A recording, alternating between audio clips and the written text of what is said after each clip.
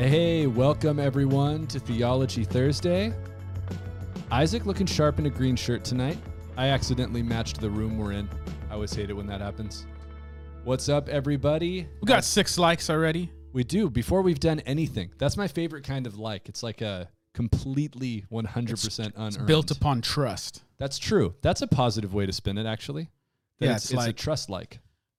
When you've had someone cook a dish like multiple times and it's good every time, you say, oh, this is going to be so good. It's going to be so good. Yeah, well, don't expect that today. Yeah, today's the wrong. All good things must end. Everything. Now, it's out of frame, but... Oh, let's see. Jay Kim says... Who's joining us? So he up, said Jay I'd never Kim? seen that one before. And here's the thing. The reason why is if you know me, I have like 3 shirts. Yeah. That's why I commented on I it. have 2 pairs of pants and 3 shirts. And that's it. And they're all black pretty much. And they're all PFG performance fishing gear from Columbia. Yeah, and I don't wear. I would never go like the last thing I would do is, man, let's just go buy some new shirts. So it's post Christmas, and my kids, you know, technically with my money, bought me this shirt for Christmas. They actually bought me 2. So stay on the lookout. Stay on the lookout, man. There's gonna be another shirt coming out. That's so awesome. to wear. There is something about receiving a gift from your kid. Like it's already sort of like that with your wife, but when it's your child, it's even more just like No, I return it. Say, give me back my money, man. Give me back my money. You kids spending my money. Jay Kim likes the shirt. He says it's lovely, and he's excited to see next week's shirt. The thing I was going to bring up, speaking of new stuff, is that because our repeated, not so subtle attempts to get Spindrift to sponsor us failed, Isaac brought a new drink to the table today. That's a Dr. Zevia. That's like a stevia soda that masquerades as a true soda. Yeah, it's what's interesting is it's sweetened by stevia, which is a plant. So it's not like artificially sweetened by something like that's called like maltodextrin, hyride, mono, yoda. You're right. Grogu. It's just stevia. It's a plant. So it's pretty good. The only downside, I like everything you just said about stevia. The problem with stevia is that it's a plant that tastes bad. Oh, the biggest fan of stevia in the world is just jump on. It's Dan Kimball himself. Dan likes stevia? He's a Zevia man. That guy. Now, if you could have an actual Dr. Pepper that would not do anything bad to you, would you prefer it over the thing you're drinking? No, I like Zevias, man. They're good. They're good stuff. I'm all about all the healthy fans. Like, Kevin throwing the hate, man. You Wow. know, Kevin's over on the tech. He can press some buttons and throw his hate our way, but we're not going to let that affect us. We're not going to let it. We're throw us talking off. about the Darth Vader, We are the Palpatine. right. Yeah, Darth Vader's redeemed at the end. Yeah, the ultimate evil, and it's funny because I kept trying to write the tagline for what I was going to put on Facebook for this episode, but everything I wrote, like, I've been a Christian so long that I felt like I could not be flippant at all about the devil. And it's right. I even almost, like, I sort of still was a little bit, like I just said, hey, we're going to keep it really light by talking about the devil. So it's sort of a joke, but I couldn't, like, anything pithy that I started to come up with about Satan. I was like, I just can't do it. No, it's playing lightly with heavy things. Right. And you shouldn't do that. Remember Book of Jude. I thought you were going to do Star Wars. Go to Star Wars again. Yeah, well, no, it's Jude. There's Michael the Archangel, and he doesn't dare bring a reviling accusation against Satan except to say the Lord rebuke you. So it's heavy stuff. It's not to be entered into lightly. So now, I'm sorry. I got distracted because I saw that Dan Kimball said that he adds a can of Zevia to the bathtub every time he takes a bath. Which is there's so many layers to that. Because I want to know, and you can respond in the chat if you want, Dan, how frequently are you taking baths, first of all? Well, with COVID, you don't have to. That's what I'm saying. Everyone's, with shelter in place, you're seeing less people and all that stuff. In the old days, people would take a bath on Saturday night because they were going to church the next day. But now that church is outside, I'm not even worried about that. If your church is just doing digital church and it's only outside, you're my weekly bath is on Wednesday night so that I'll be clean for Theology Thursday, and that's literally it. So, Yep. all right. So for those of you who weren't here last week, highly recommend that you watch that video because especially if you're not watching this live, but if you're watching this later, go watch that one first because we really can't recap everything we covered. It's too much. But the short version would be last week we talked about the fact that contrary to how we typically talk about spiritual beings, angels, demons, etc., and that most evangelical Christians imagine a very simple hierarchy with God on the good side, the devil on the bad side, and then one category of being under them, angels, and then bad angels that we call demons. And we just talked about how if you actually read the way the scripture talks about spiritual beings, it appears that there is a much more diverse set of types of beings, and that there are, untold varieties because we don't know a whole lot about them, but that term Elohim is plural and often is talking about a giant swath of different beings that all would be under the category spiritual being. So the same type of being as God, but not God himself. Yeah. Anything else you want to add to the recap? No, just probably the important thing is not that it's not to say like here's some reasons why your Bible translations are so horrible when they say angel, demon, or angels in place of, or in the one passage they put it angels when it says Elohim. The point is that the Bible speaks about spiritual realities in different categories than we often use. And oftentimes that's harmless, but sometimes you're going to miss out on the fuller picture that the Bible's trying to present because you're using different categories. Right. So we often read the Bible and we're kind of automatically editing out things that don't comport with our understanding of how the spiritual world works. Yeah, and the example of last week, it's in Egypt, God, with the Exodus story, God says, I'm bringing these plagues so I can execute judgment on the gods of Egypt. Right. Now, the modern materialist mind wants to immediately say, well, those gods are just metaphors. The gods, those are like the gods of money. And what God actually means is that he's going to prove that they're not even gods at all. Yeah. But that's not what he says. No, in the text, it sure sounds like there are powerful spiritual beings at work that God brings judgment to. And then we look at the passage in the Psalms where God is upset at these Elohim, these people in his kind of divine counsel because they're practicing injustice. And now he says, no, now you're going to die like men. So implying that they're not actually like men. Yeah. So again, we get way into all of that last week. But tonight we really want to focus on the kind of ultimate arch enemy in Scripture and in the world, the Satan. Mm-hmm. And I'm going to say the Satan. And I try to actually say that consistently because it's almost like a reminder to myself that Satan is not his name, but the Satan is one of many titles that he has. And it's interesting. I've heard Gary Brashears, professor at the seminary that we both attended, talk a lot about how Satan is not named in Scripture on purpose. Have you heard that theory before? Yeah, and fiction will do this a lot of times. So there's like languages that aren't supposed to be spoken in Lord of the Rings. And then in a book that I've loved, it's for teenagers, but I read it and bawled my eyes out. I've talked about it multiple times, the Wingfeather Saga. In the Wingfeather Saga, the main bad guy is called Nag the Nameless. So he's supposed to be it's just a play because it's a chill, like for teenagers, so it's a little playful.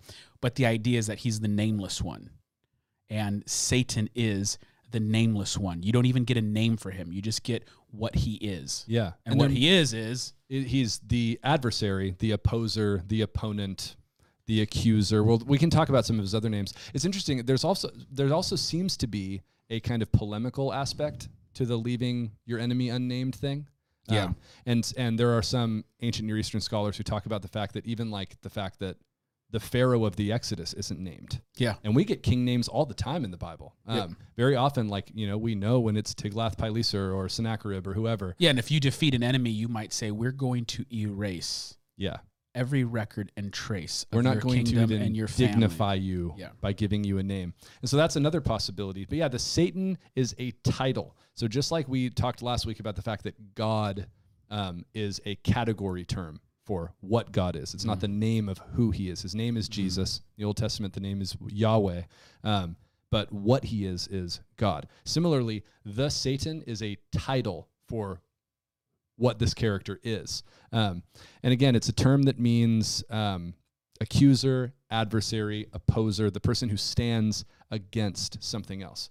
And we mentioned this briefly last week, but it's actually really interesting. You get that term, used to talk about other entities multiple times in the Bible. Yeah. So there are enemy kings that are called Satans, never the Satan, which is interesting, but often Satans, or even, I think we mentioned this last week, but the angel of Yahweh stands as a Satan against Balaam, the prophet. Yeah.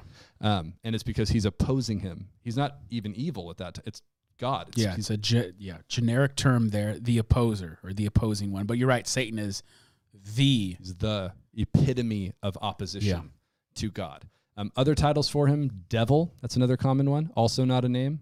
But a devil is a slanderer. And similarly, there's places in the New Testament where gossipy people in church, Paul calls them devils.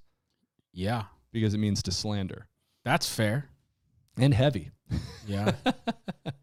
Got some devils out there. Other titles, Chihuahua. Beats. Oh, come on. Not like his beats like drop the beat. Oh, okay. But like. Well, wait. That's that nasty. No, you can't like stevia and decry beats. Let me tell you something. This is the best drink I've ever had. And if you're out there listening, ZVL, whoever owns you should know the name of the product. I want a full-on sponsorship. What would it entail? Like, what would be the minimum? If you give me one of these to drink for free every Thursday night, hey, that's all it takes. Low bar. That's all it takes. I completely agree. I mean, frankly, you're doing it for free right now. That's all it takes. If Zevia, if you're out there, all we need is, should we get Kevin one too? No. Okay, so we just need 104 free you drinks. So we each get one per week. Done deals. I'll give Kevin a sip after COVID's over. Yeah. I'd rather eat a beet. Do you like beets, Kevin? I've come around to them. Not sure about good, it? Man. Okay. They're not good. Yeah, they're great. They're great. Y'all are both wrong. So, okay, another name that gets thrown around that's just worth unpacking really briefly is Lucifer. Yeah. Because Lucifer, I've heard a lot of people say, okay, well, the devil or the Satan isn't his name, but Lucifer is his name. And the super short version is Lucifer is just a Latin word for the planet Venus, which is the morning star in the Isaiah passage that we'll look at a little bit later. So, which is going to be awesome. Yeah, that's what we got to rush to get to. So anyway, we're going to Genesis first, right? We are, yeah. Which is pretty crazy. Pretty crazy. Should we go? Should we do it now? Because it's gonna probably be new to most people. Yeah. So break it down. When we first meet this character, he's not called the Satan or the devil or anything else like that. What do we get to call him? Yeah, there is a Hebrew word nachash that's used, and it means serpent, snake. And when you read the rest of the New Testament, you read later Satanology back into that passage. But when you're encountering it just in Genesis, dude, there's just this snake that appears. He's very mysterious. It's a very mysterious character. And it becomes, I would say, pretty clear as the story goes on that you're dealing with a spiritual being, as we talked about last week. This is important, is because oftentimes in the modern world, people, and this doesn't happen only in Christian circles, this is like the arrogance of all humanity. We typically look at people in the ancient world or people from the past and think they were stupid. Right. We think they're so dumb and say, and people might tell you as a Christian, oh, do you really believe that snakes can talk? And all of a sudden you're put in the corner. It's like, well, we know that people in the Bible and ancient times were so dumb they thought snakes talked. And it's like, no, dude, people have been exposed to snakes and they didn't see them talk. So when they encountered this passage, they knew. They reacted to it like we did. Something weird is going on. And they had categories for this. It's the materialist who doesn't have categories.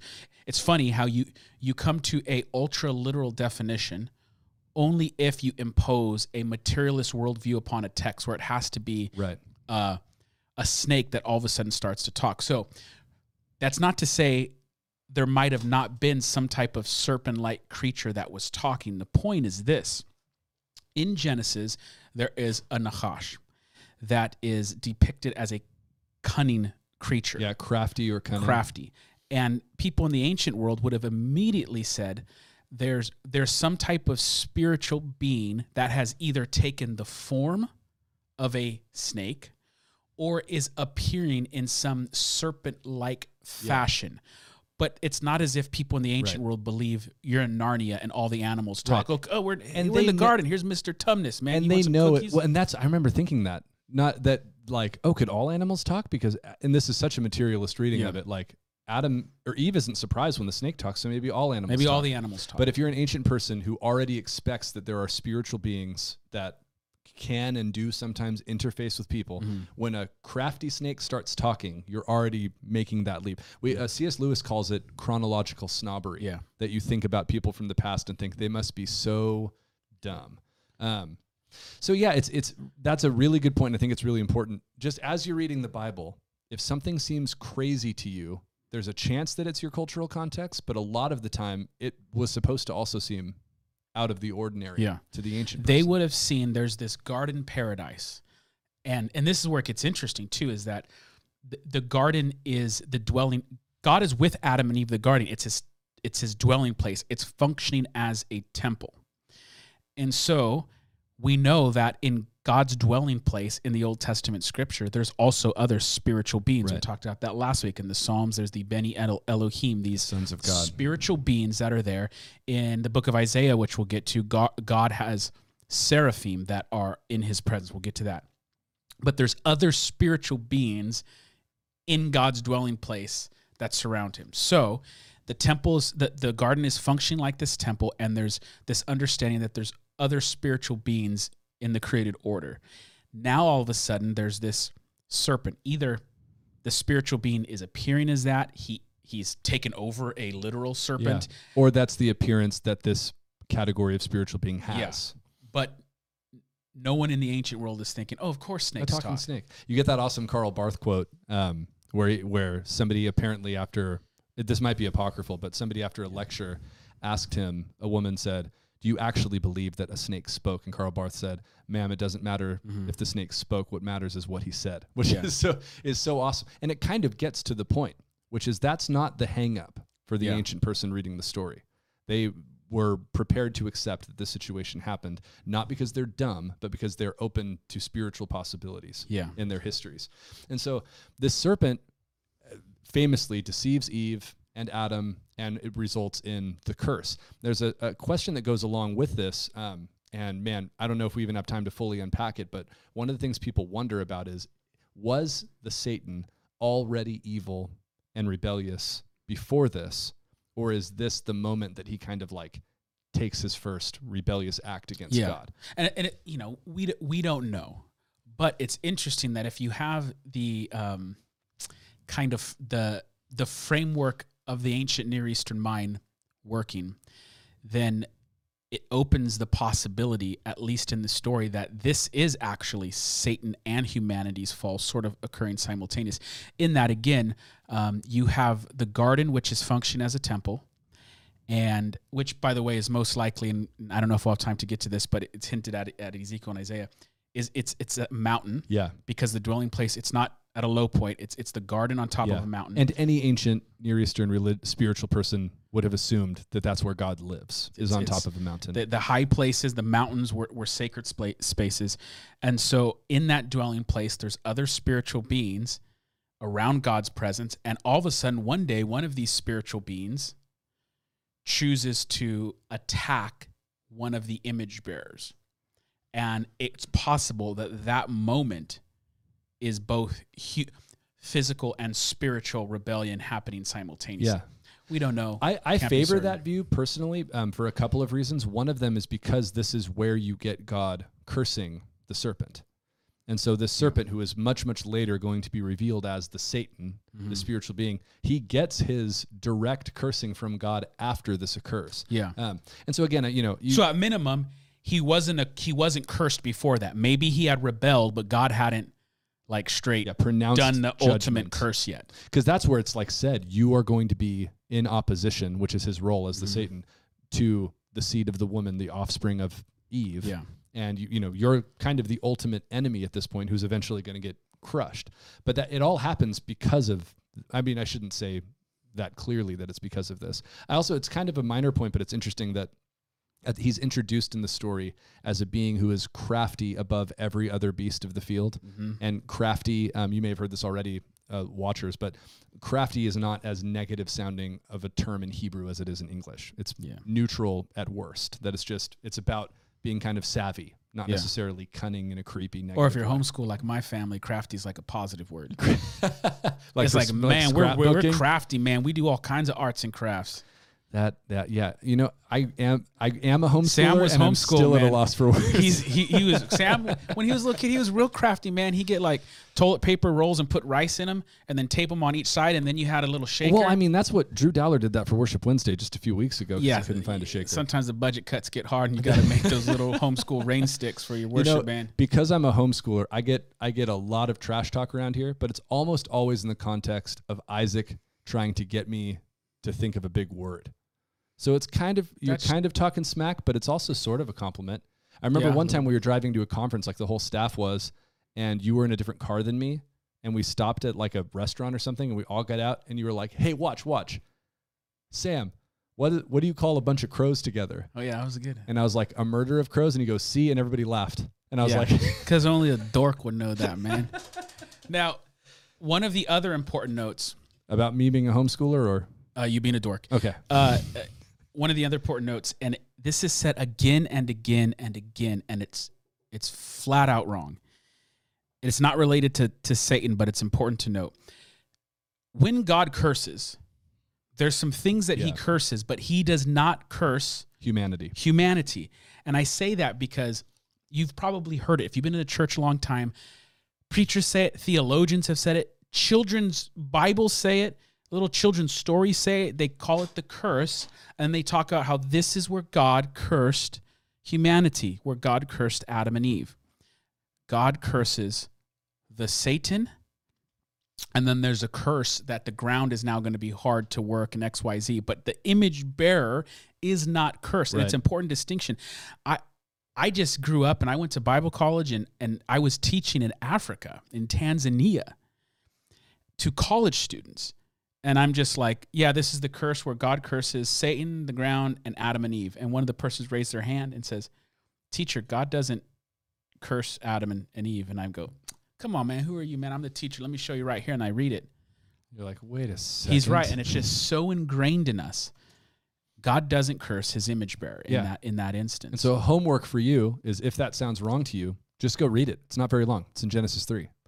But it is interesting. This is what I was saying before we went homeschool mode was it says, you know, the serpent is introduced as being crafty or cunning above every beast of the field. And in the curse, God says to him, cursed are you above every beast of the field. And it's the exact same phrasing in Hebrew. It's just, he starts out kind of wiser and more crafty than all of them.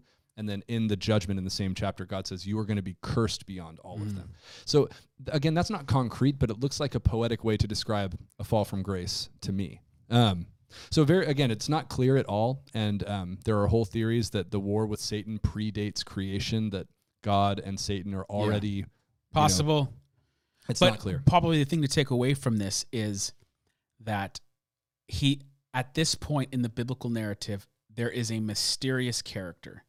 He's a spiritual being that either somehow appears physically as a snake or has the appearance of some serpent-like creature. Right. But he's very mysterious, and then it progresses and you get more. Yeah, and that's again really crucial, because you have this idea, if you're a Christian, of like you kind of can read Satan into all kinds of stuff. But after this point, he is hardly in the Old Testament directly at all. Very little. In fact, in the chat, and feel free to take a guess at how many Old Testament books the Satan appears under that title. I'm hoping I know. Do you know? Because I think I do. How often does he appear? How many times does is he he appear? called the Satan? This character. I'm pretty sure that I know the number of books. There's only 3 I think I pastors know. in the room. Okay. I'm waiting to see if any Give guests it some come in. time. But yeah, and as a side note, this hopefully helps answer a really common question from Christians, kids and adults, which is, what is that serpent doing in the garden? Why is he there? Why does God let Satan in there? And the kind of why question of why God allows this is a gigantic other question. But if you kind of follow the line of thought that he hasn't been cursed by God up until this point, it's not nonsensical that he would be there in the presence of God in the garden prior to being cursed. And even if he was, and the fall was before, we see in Job that Satan, which is one of the answers to the Right. question, that Job Satan comes into the throne of God, room of God. Right. I mean, Christians have heard things like God can't be in the presence of evil. Right. And it's like in Job, Satan is having a conversation with God in the throne room. Yeah. And by the way, it seems very normal for him to be there. And in Genesis, the serpent is there, and the garden is where God is walking with Adam and Eve. It's a dwelling place of God. So again, sometimes we have these categories that just can't be mapped upon. Okay, so the answer: no one in the chat's braving us unless the live stream's probably 30 seconds behind. But how many times is that figure named the Satan in the Old Testament? I believe it's 3 times. 3 times or 3 books of the Old Testament? 3 books. Okay. What do you got? For him being called the Satan, I can only think of 2. Job and Zechariah. What's the third one? 2 Chronicles, when there's yes. when there's a census. That makes 4 because it's not the Satan and the King's account of the same story. Yeah. No, you're right. Absolutely. Dang, that's why you're the boss, man. And that's one of my favorite weird stories in the Bible too. I can't believe I didn't think weird. of it. That's a side homework. Maybe it's homework. Go read the census account in Chronicles. Yeah, First Chronicles 22, I think maybe. Don't know. Don't Google it while we're on the live broadcast. Second Hezekiah 42, 43. So Job is a really crucial one though, Yeah. because like Isaac said, you have this God in the divine council, which we talked about last week. It's the setup for the whole story of Job. You've got this guy who's righteous. He's blameless, it says. This guy doesn't do anything wrong. And God is in his divine council surrounded by the B'nai Elohim, the sons of God. And the Satan shows up and God says, "What you been up to?" And he says, "Walking around on the earth." This is my translation, like always. So take it with a grain of salt. And God goes, "Have you seen Job, my servant? He's awesome. He's blameless." And Satan does, and this is what's so important narratively, the Satan does exactly what the Satan's job is.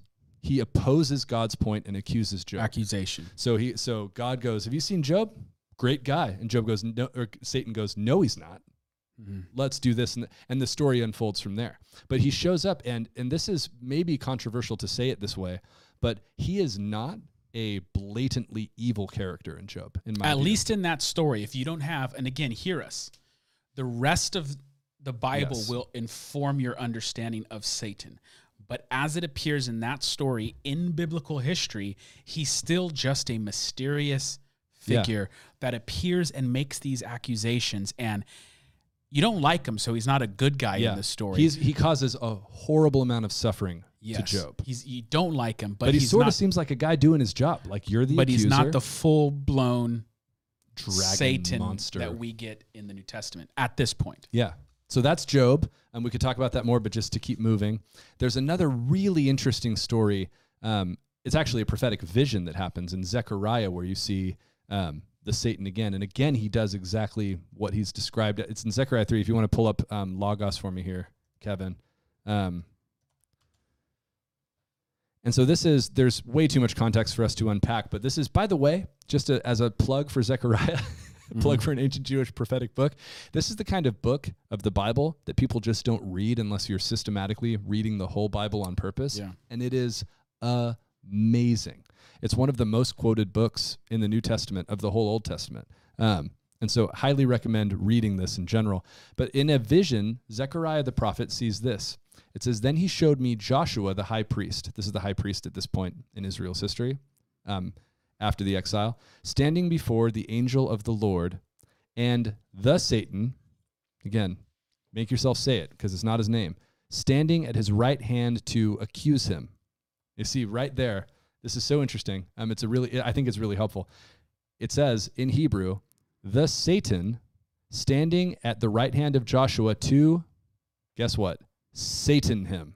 Same word, that's not what it sounds like in Hebrew, but it's the same word just as a verb. So if you want to know what this guy's job is, it says, "the Satan is standing there to Satan him."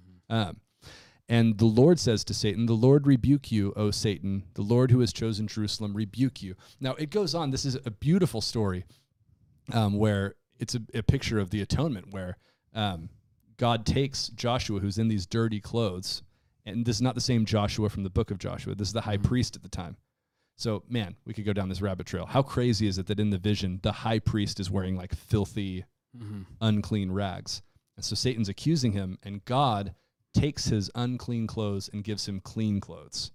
Beautiful image for the iniquity being taken and purity being put on him. But that's a rabbit trail we're not going to go down. The point here is you see the Satan, and again, sort of like Job, he gets rebuked by God, not a good guy. I don't think you're supposed to like him, but not necessarily like the ultimate archenemy of God and God's people. By the way, we got a hello from Jessica Smith, who is watching from the hospital. What's up, Jessica? Frontline worker. Hope you're hanging in there. I know it's been a hard year for people like Jessica. She's a nurse here in town. So keep it up. And this doesn't seem like a good way to stay awake on your break watching a theology show, but yeah, maybe we could choose a different, more encouraging episode yeah. than the darkest of all realities. Yeah. I'm just, taking a break from my hard job as a nurse during a pandemic to watch a show about Satan. Mm-hmm. Okay, anything else to say about Zechariah before we keep No. moving? Because I want to get to the good stuff. So there's this idea in Christianity, and this was my vision of Satan growing up, was that he was an angel. Mm-hmm. And sometimes what I heard was he was the best angel. He's the ultimate super angel, God's favorite angel. And he led the choirs. He was super good at singing. He was a choir. He was a singer angel. He had it, man. You know who this sounds like? Drew Dowler. Yeah, he sings good. So you got the idea in your head of just kind of like he was the ultimate angel. God loved him. He was the favorite golden boy. And then he rebelled and was thrown out of heaven down to earth. And that's when he went from being super angel to being Satan, the evil. And that whole idea comes from two different prophetic passages, one in Isaiah and one in Ezekiel, that are strange enough that it's worth reading a decent chunk of them. Yeah? Yeah, they're weird. And they're going to do stuff that is not how most people were taught. Like, Kevin's laughing. No, he's laughing because Jay Kim said that it sounds like Michael Bolton, the choir leader. It could be, man. Okay, so these ones are weird. Now, feel free to just stop me as I'm reading, but we're going to jump to Isaiah chapter 14. Now, context here. Isaiah is a giant book of prophecy. It spans a whole bunch of time, and like most of the prophets, it has sections. Susanna has a great question for after this, which is, should we pray for the redemption of Satan? So start thinking about that now. Or you can just give a one-word answer with no explanation. No. All right, so in this section, that's the answer I was going to give too. So this section is part of a prophetic oracle, which usually comes in the form of poetry. God is giving a message to Isaiah, and Isaiah is giving it to the people. And so it says, starting in verse 3, when the Lord has given you, talking to Israel, rest from your pain and turmoil and the hard service with which you were made to serve, you will, so basically when exile's over, you're going to go into Babylon and serve out a sentence of exile for 70 years. And when that's over, you will take up this taunt against the king of Babylon. This is something that in literature is called apostrophe, not like the punctuation mark, but apostrophe is where you address someone who's not actually hearing you. Yeah. So the king of Babylon's never going to hear again, this. specifically, this is an address to the king of Babylon. And Babylon is a historical entity at this point. They are a nation with a literal physical king who's And they're reigning. the superpower. And if you're Israel, they are the evil, deadly, dangerous superpower pretty much at any point in history when they are in existence. So here's the taunt against the king of Babylon. How the oppressor has ceased, the insolent fury ceased. Yahweh, the Lord, has broken the staff of the wicked, the scepter of rulers, that struck the peoples in wrath with unceasing blows, that ruled the nations in anger with unrelenting persecution. The whole earth is at rest and quiet. They break forth into singing.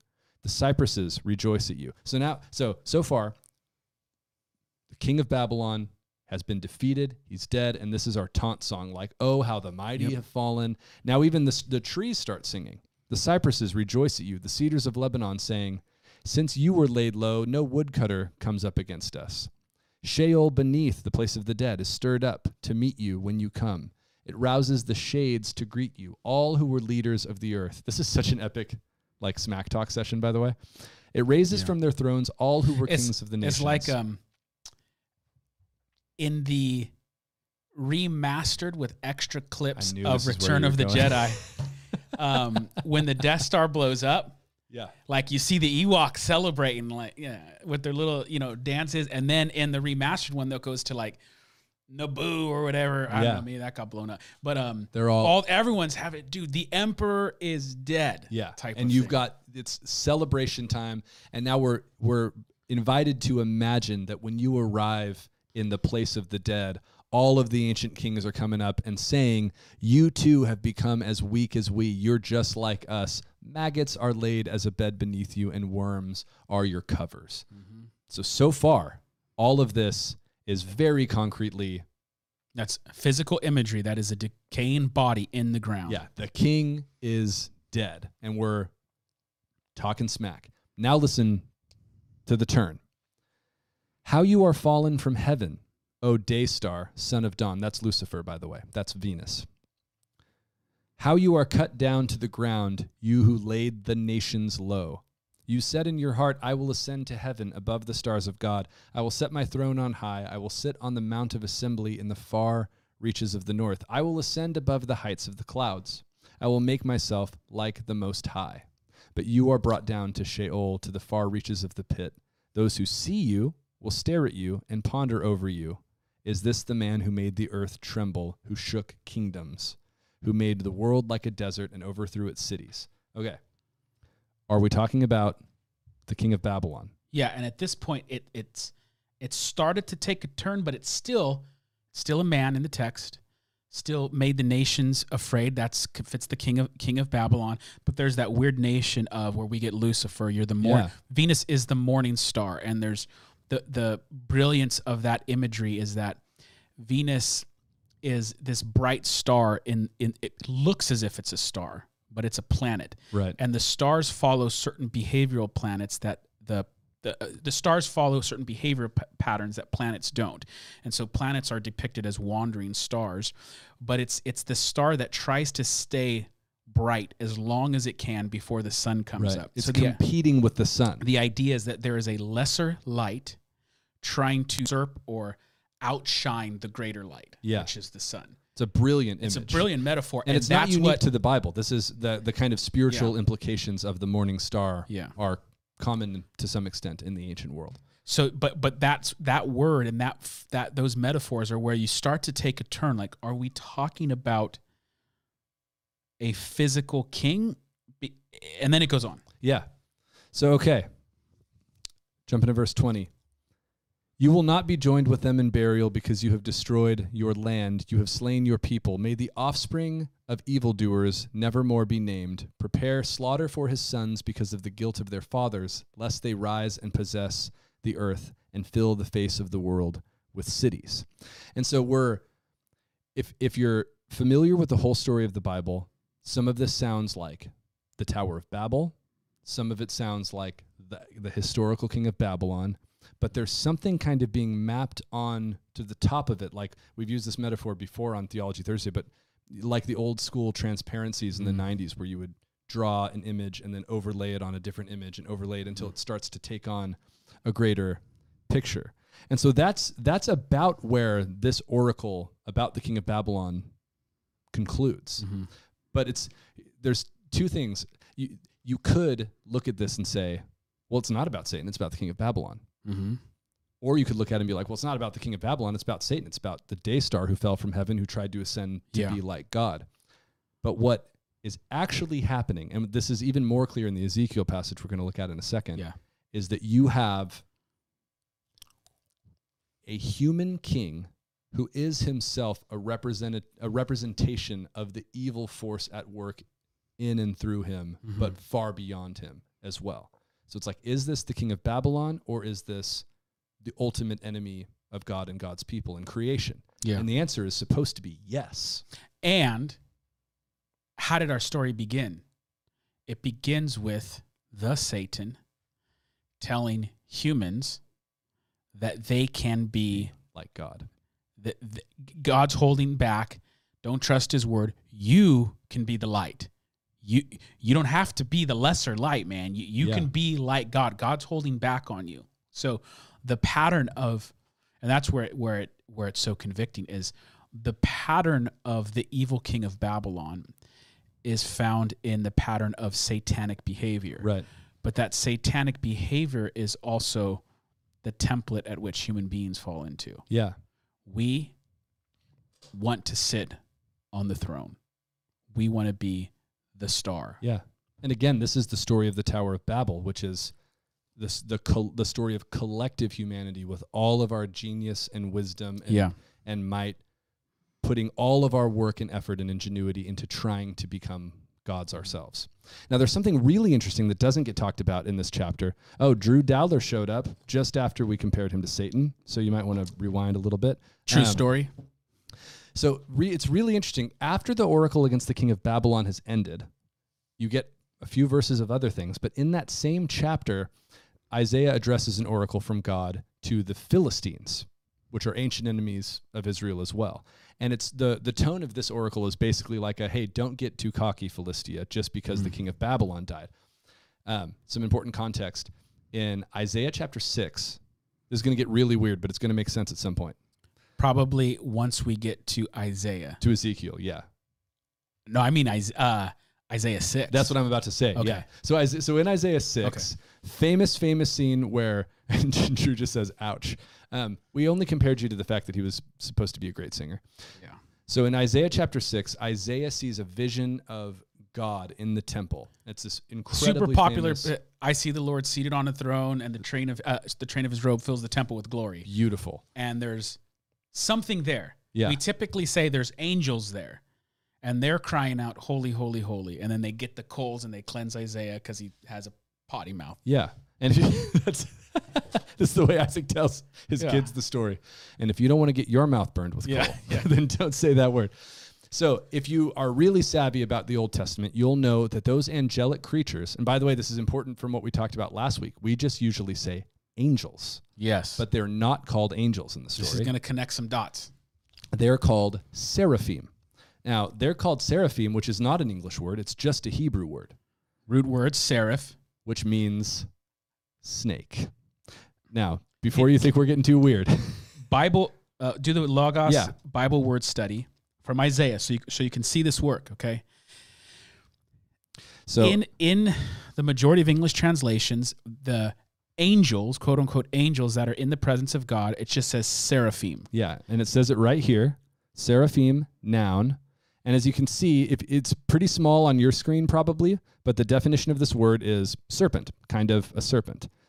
And you can do an actual word study and see that it's the definition that's given is either seraphim, which is not a definition, that's just the word That's again. transliteration. It's literally just the word pronounced with English letters, or serpent, or fiery, because the root word can also mean shining or fiery or burning. Yeah. Now, other uses are all over the Bible, but it's actually used 3 other times in Isaiah, the book of Isaiah itself. So, okay, without going too far down the rabbit hole, what you are supposed to picture here is flying snakes. These are snakes who are described in Isaiah 6 as having 6 wings. They cover their face, they cover their feet, and they fly. And we see this type of art depicted all across. All over the ancient world. There are spiritual beings that are serpent-like in their figure as they are depicted in art. Yeah, flying snakes. Because I also don't want you to think in your mind, again, this is the category problem. I don't want you to think there's flying snakes. Right. Because these are spiritual beings, and the words being used to describe them are snake or serpent-like figures. Yeah. And in this case, these serpent-like figures have wings, and we see this type of art depicted across the ancient world. Now, it's not the same word for snake that describes the snake in the Garden of Eden. That's Yes. the Hebrew word nachash.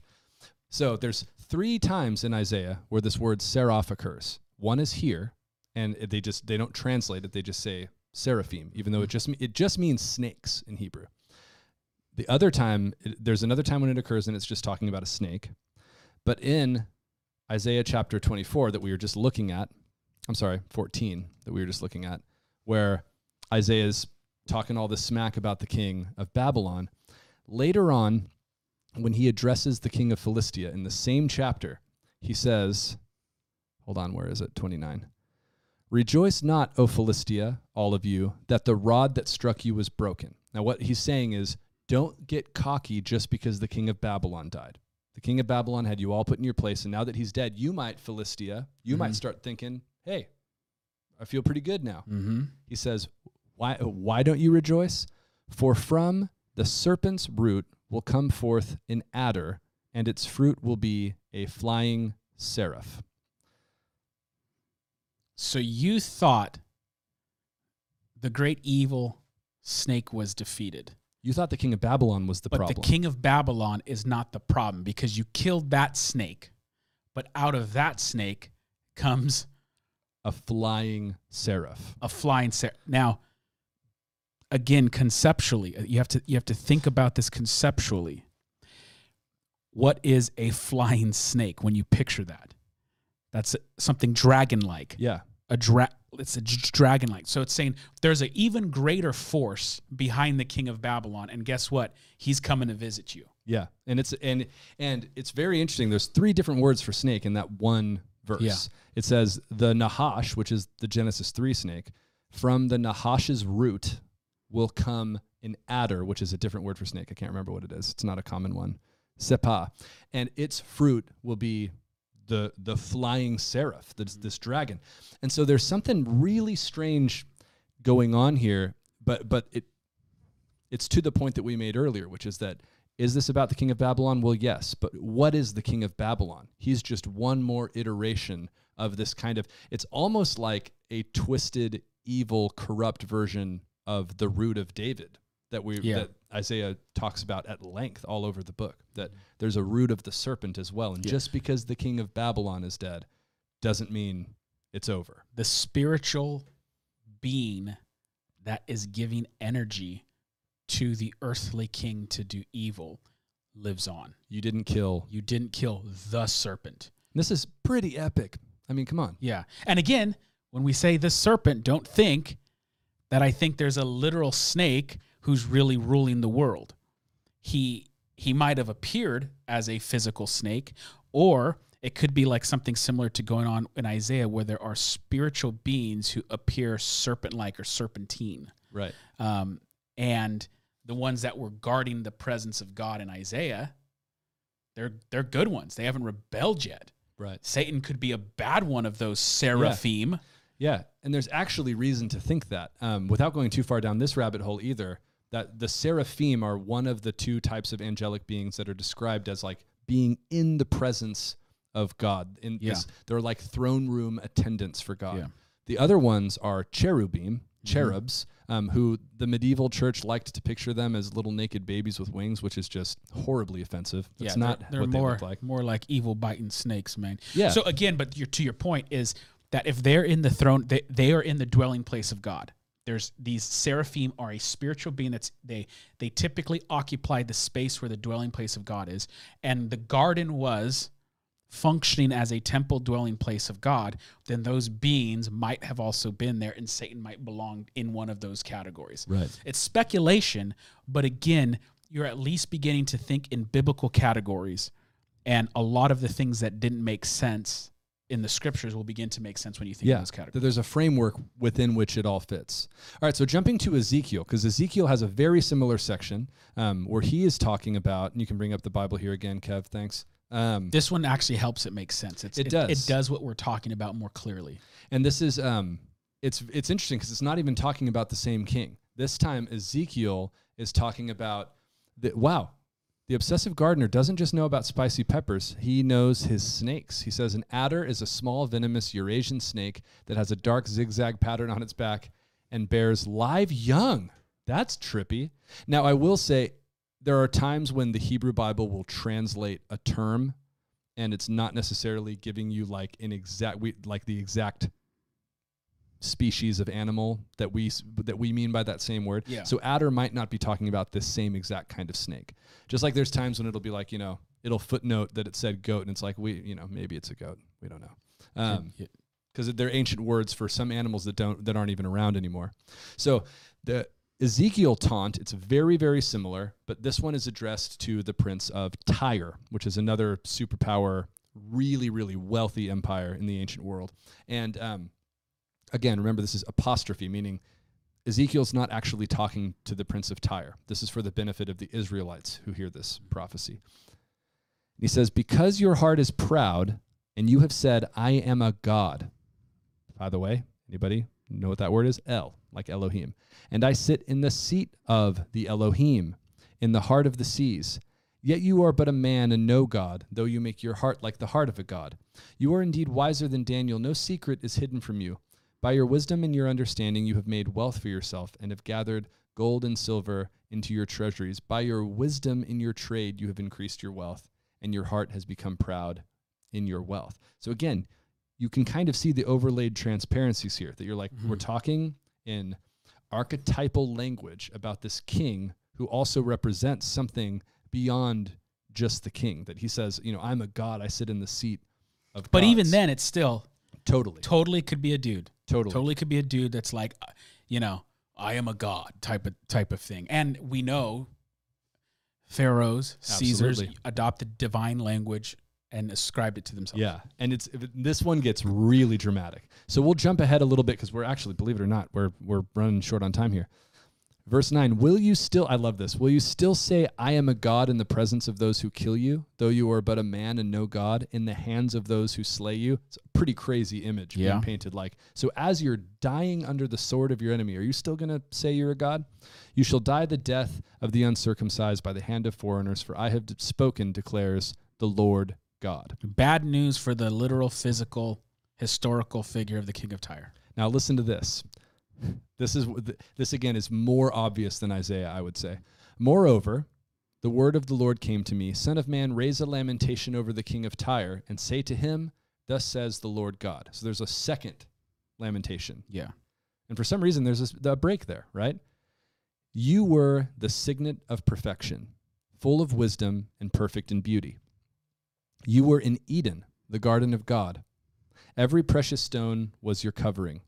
Sardius, topaz, and diamond, beryl, onyx, and jasper, sapphire, emerald, and carbuncle, and crafted in gold were your settings and your engravings. On the day you were created, they were prepared. Does this still sound like the king of Tyre? Is the king of Tyre was in the Garden of Eden?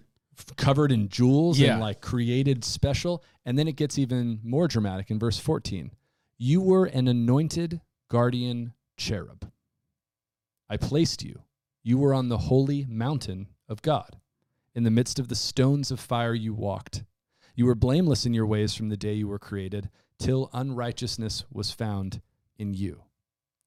Now, it goes on and on and on. And the lines start to blur back the other direction again, where he starts to say, but then because of your wealth and your trade and everything, you started to grow. And it comes back again to you're going to be killed and you're going to die. But I mean, man, that kind of double layering where it's almost like you're looking at the king, but you're getting an image of the spiritual power that's at work behind this evil super king. Yeah, it's like in that one movie, Lord of the Rings. We're diverse in our references in this show. When Gandalf goes and Wormwood is, he's hustling the king. And Gandalf goes and basically casts out the spirit. There's a spirit in the king. Yeah. There's an animating force. So Gandalf can talk to the king, but he can also address Sauron at the same time, or Saruman at the same time. Yeah. So I'm really glad you corrected that, by the way.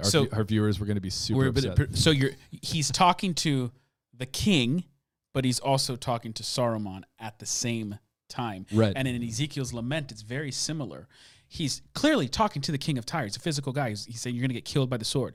But then all of a sudden, hey, but I know that you were in the garden of God. You were a cherub. And as the Obsessive Gardener says, this, if you take it really concretely, is an argument for Satan being in the garden prior to his rebellion or his falling from grace. And again, much smarter, just to be clear, much smarter people than me don't think that. Think that the war predates that by a long time. I have professors who are brilliant who think that.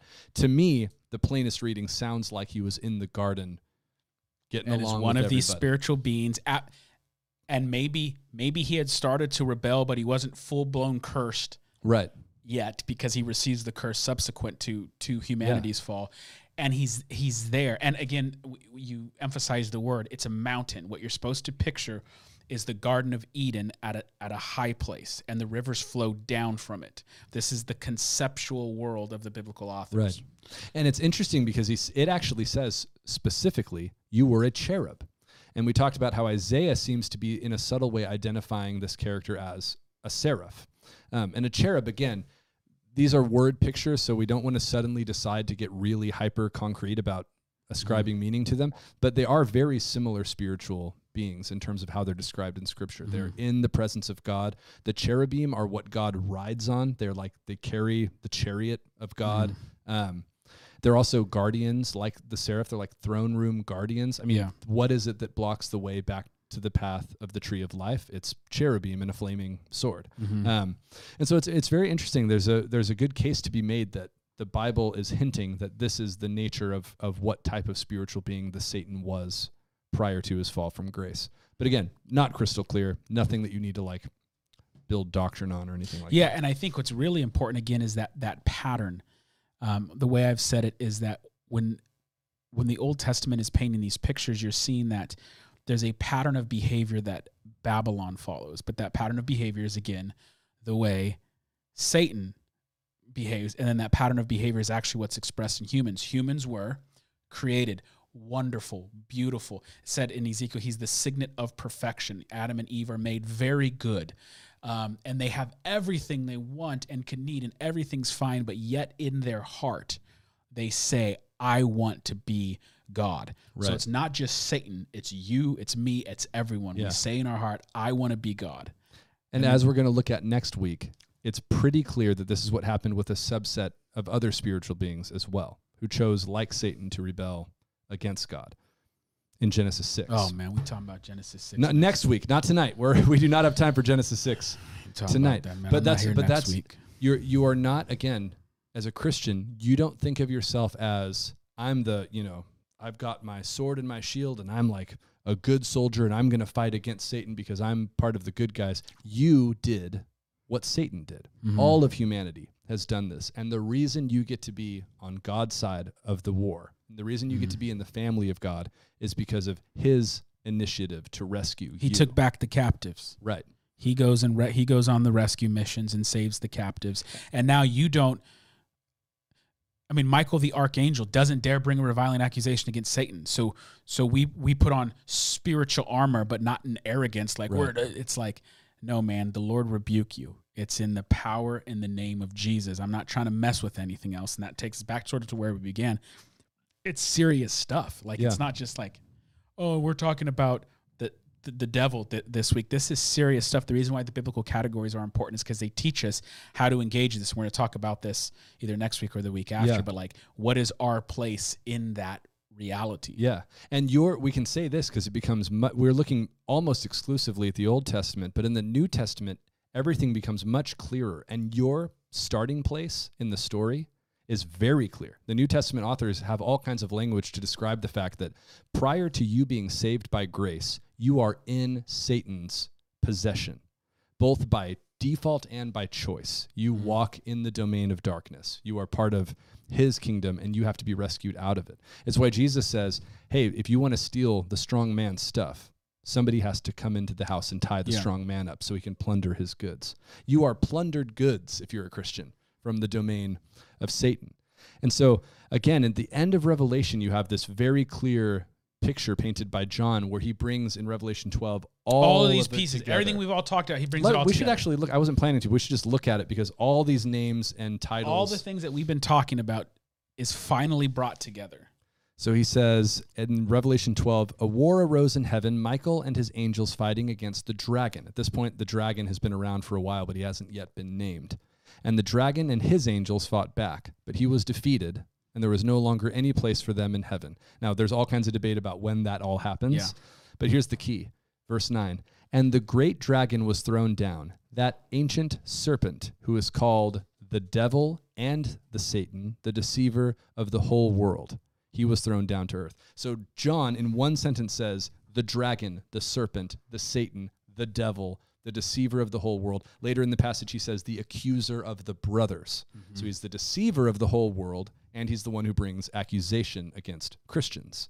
And brings not only there's those words that mean stuff, but the conceptual, what you're picturing, it's the spiritual being who you saw as a snake in the garden is also the dragon, Right. the super. So if for those of you who play RPG games, you'll get this a lot better. And I've always said this, but an RPG game, a role playing game, you get to the final boss and there's like type of music. You guys know, if you know the genre, you know what I'm talking about. This is Chrono Trigger right here.